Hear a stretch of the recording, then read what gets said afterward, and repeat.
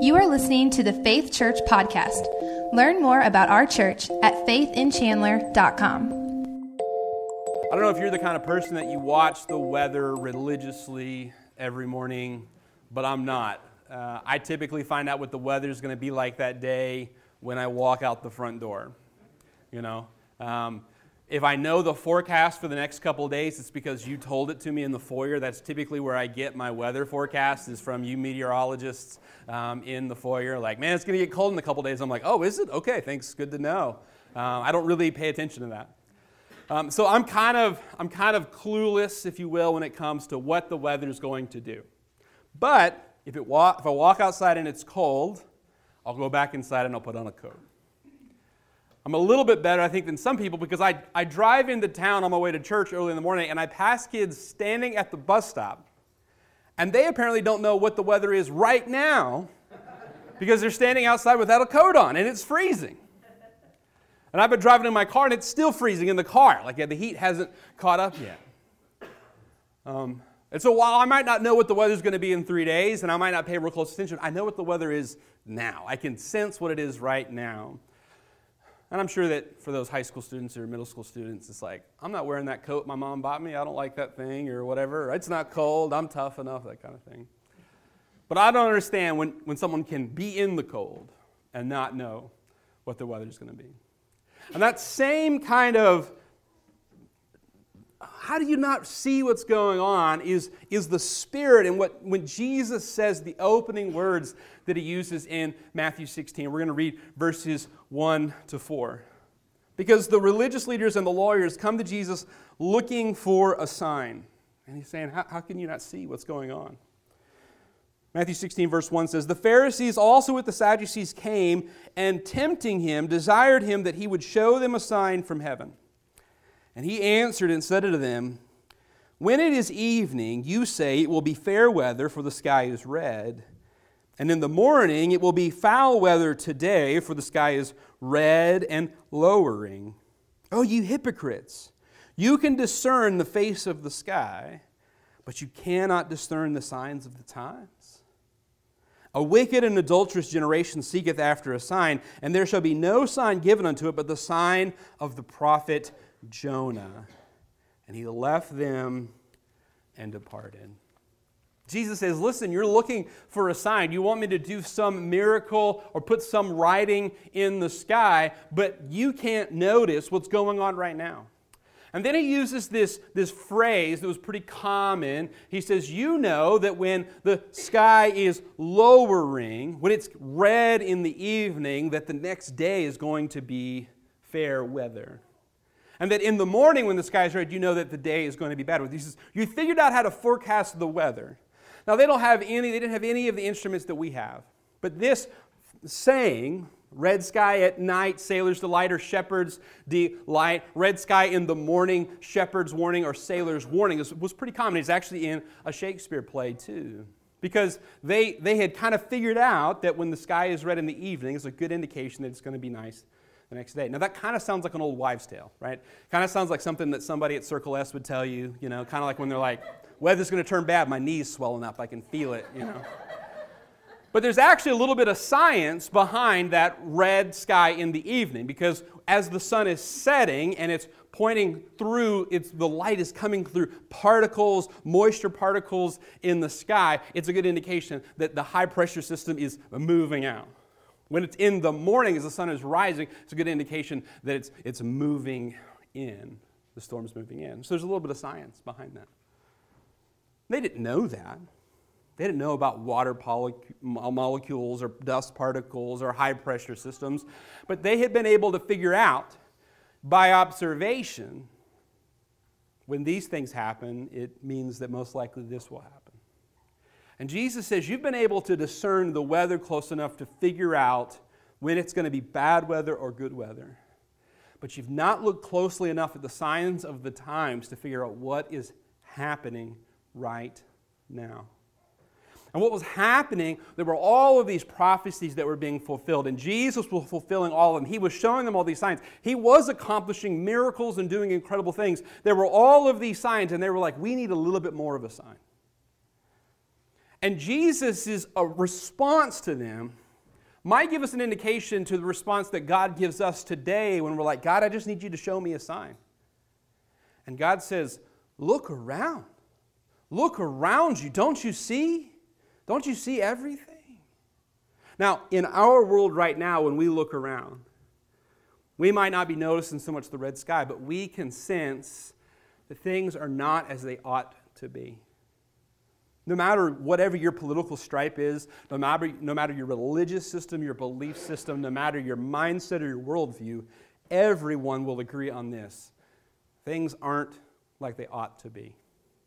And we all disagree about how we can get to where they need to be and what needs to change, but we all agree that things aren't as they ought to be.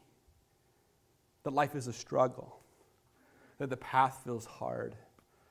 That it seems like life is just one thing after another. How many of you have said that, right? We can't catch a break. It's just one thing after another. It seems like things go from bad to worse to worst. Right? I'm guilty of saying this is the worst. And then proving myself wrong, because then later it's like, no, this is the worst. And the truth is that God has ordained that things not be perfect, at least not in this setting, because the nature of this life causes us to look upward. The fact that we look around and everything is broken, the fact that we look around and life is always a struggle, it's toil, it's difficulty, it forces us to look upward.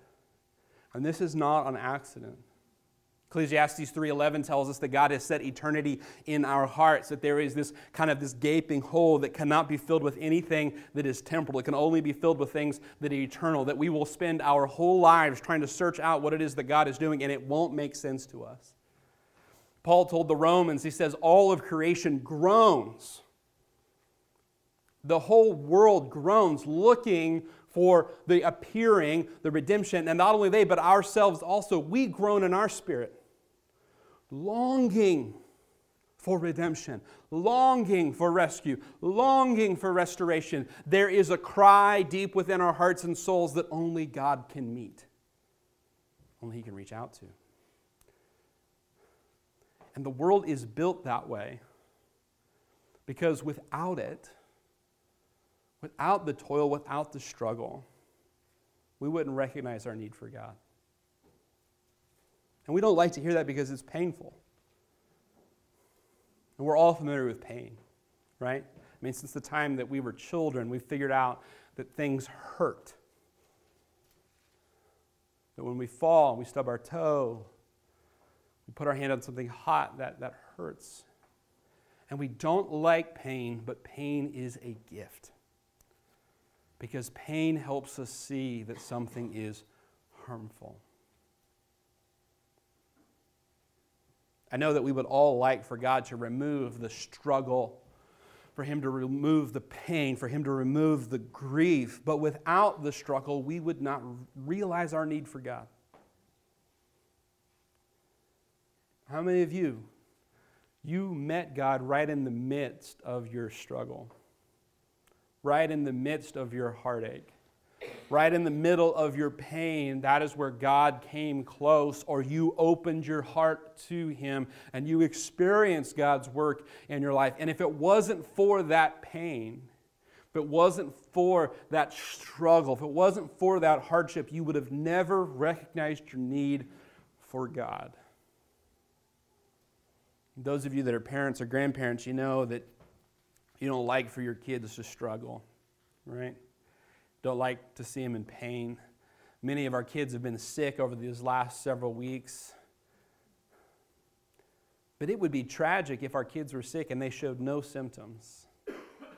We didn't know anything was wrong. In fact, those are the most horrendous conditions that a child can have when they have a cancer that's eating away on the inside and it's not showing any signs on the outside that something wrong. And then finally, there's some symptom, there's some indication that something is wrong, and now it's too late.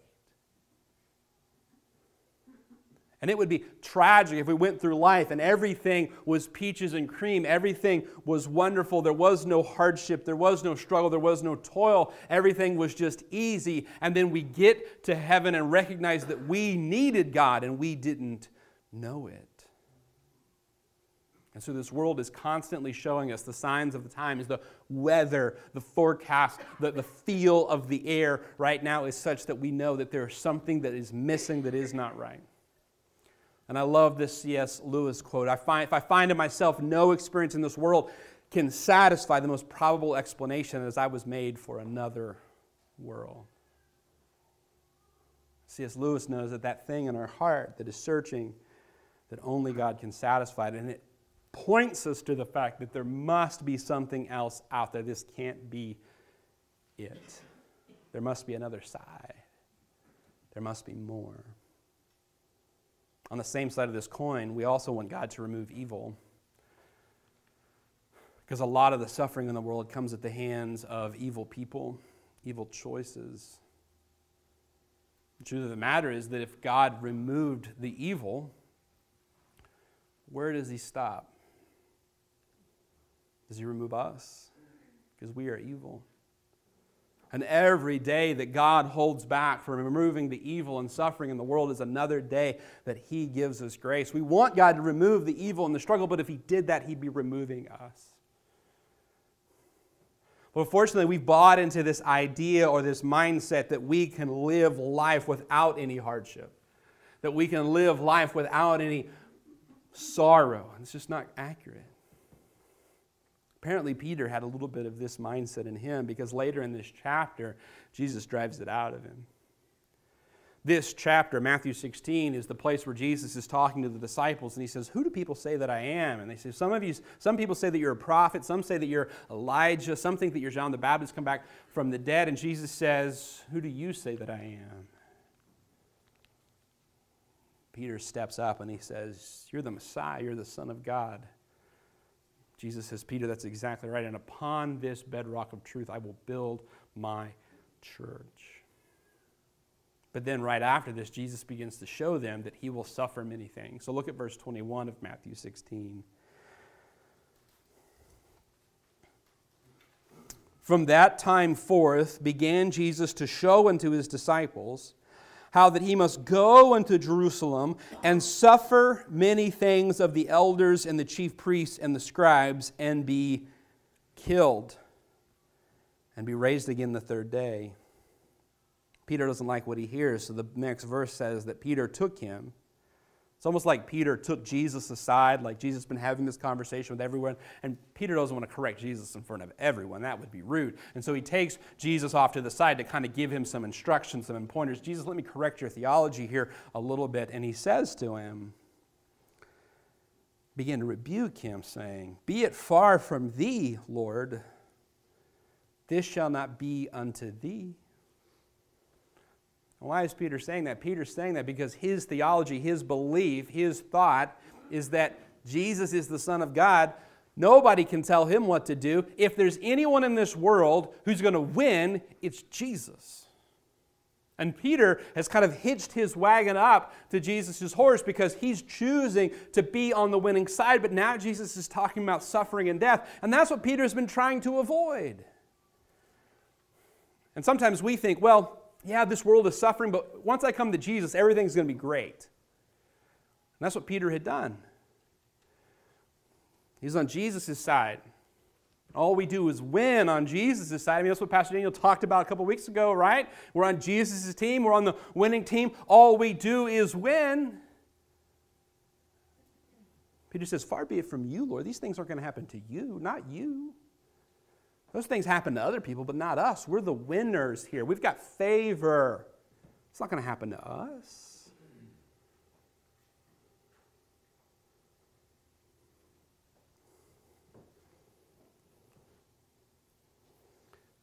And how does Jesus respond to Peter? But he turned and he said unto Peter, "Get thee behind me, Satan.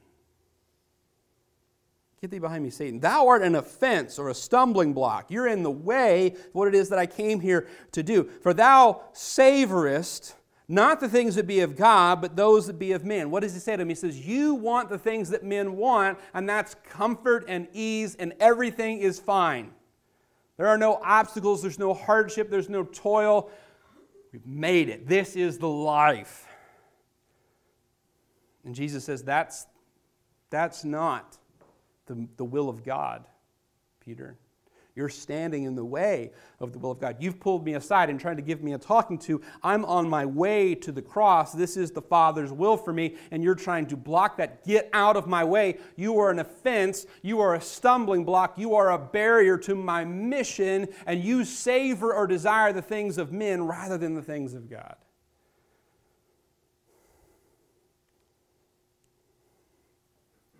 The idea that we can go through life without any suffering is satanic. That's what Jesus says to Peter. Get behind me, Satan. And the idea that if we come to Jesus, everything will be fine is a lie that is perpetuated by evil because it appeals to our desires. And we don't come to Jesus for Jesus' sake. We come to Jesus because He can give us what we want. And then what happens is we come to Jesus, and then the next day our tire's flat, and we're like, I thought Jesus was supposed to help me out. Or the economy goes in the tank and we lose our job. Or our pension takes a tumble. Or we get sick. Jesus, where are you at? And Satan wants to slip in that moment and see, like, God doesn't care for you. He's not there for you. He's forgotten about you. And if you've put your faith in Jesus and you're going through hard time, do not believe the lie that He's forgotten about you. Jesus was on His way to accomplish the mission that God had given Him. And that was going to go right through the greatest toil and struggle and adversity. So the idea that there will be no suffering, that's satanic. Now look what Jesus says after that. Verse 24. Then said Jesus unto His disciples, if any man will come after me, let him deny himself, take up his cross, and follow me. For whosoever will save his life shall lose it, and whosoever will lose his life for my sake shall find it. Jesus is talking about the cross. He's talking about them taking up the cross. Peter's having this conversation with him because Jesus has said he has to go to Jerusalem, suffer many things of the chief priests, be sacrificed, and raise again the third day. It is a satanic idea for us to think that we can go through this life without suffering. That's a satanic idea, but it's grace that Jesus took the suffering on Himself on the cross. He faced the suffering for us. For that reason, Scripture can tell us that we have a high priest who is not unfeeling or unfamiliar with what we face, but rather He has been tried and tempted. He has faced adversity Himself. And the invitation He gives us is to join Him. And so when Christ calls us to follow us, He calls us into a fight. He doesn't mislead us. He doesn't pull a bait and switch. He doesn't tell us everything's going to be wonderful and then we get into it and it's awful. No, he is very upfront about the fact that to follow Him is to leave our life behind, to lose our life, and to take up the cross. And when we hear the cross, we think, oh yeah, the decoration that we have in church, or the thing that we wear around our necks, or maybe we put on our car if we're brave and we're going to act right in traffic. It's this symbol. It's a religious symbol. But to Peter and the other disciples, it wasn't a religious symbol. It wasn't a banner of I'm on Team Jesus. It was an instrument of torture and death. And as the Roman military made their way across the regions, and they wanted to demonstrate in a gruesome and public way that they were the winners and that everyone else had lost, they used the cross to kill all of their enemies. It was a very public way of dying. And they knew that. And so when Jesus says, if you want to follow me, take up a cross, everybody knew what he was talking about. If you've ever used the phrase, boy, he's on the warpath. Man, careful, mom's on the warpath today. That phrase comes from when the Native Americans would go to fight another tribe, or they would go to fight pioneers or settlers. They would mount up and they would take a path that was for warriors. It was the warrior's path. And so everybody knew they're headed to battle. That's not the hunting path. That's the war path. And pioneers and settlers actually on their maps, they knew that there were certain places that when they came into that area, they had to be extremely cautious because Indians would cross there on their war path. Or they would refer to tribes who are regularly on the war path. They're always on the war path because when they went on that path, it was clear. They're going to fight. It's a battle. And when God calls us to come and follow Him, it's not misleading. He says, take up your cross, this instrument of death used by their enemies. He's calling us to follow Him on a war path. It's not a leisurely stroll. It's a war path. And so this life is a fight. Following Jesus is a fight. But here's the good news. Because while we do have an enemy, and it is a fight and it is a war, the enemy, he's a loser. He's a loser. Because what is it that Jesus says to Peter in that passage about building his church? He says, you are Peter, and upon this rock, this bedrock truth that I am the Son of God, I will build my church. What's the next line? And the gates of hell will not prevail against it. We have an enemy, but he's a loser, and we have a Savior, and he's already won.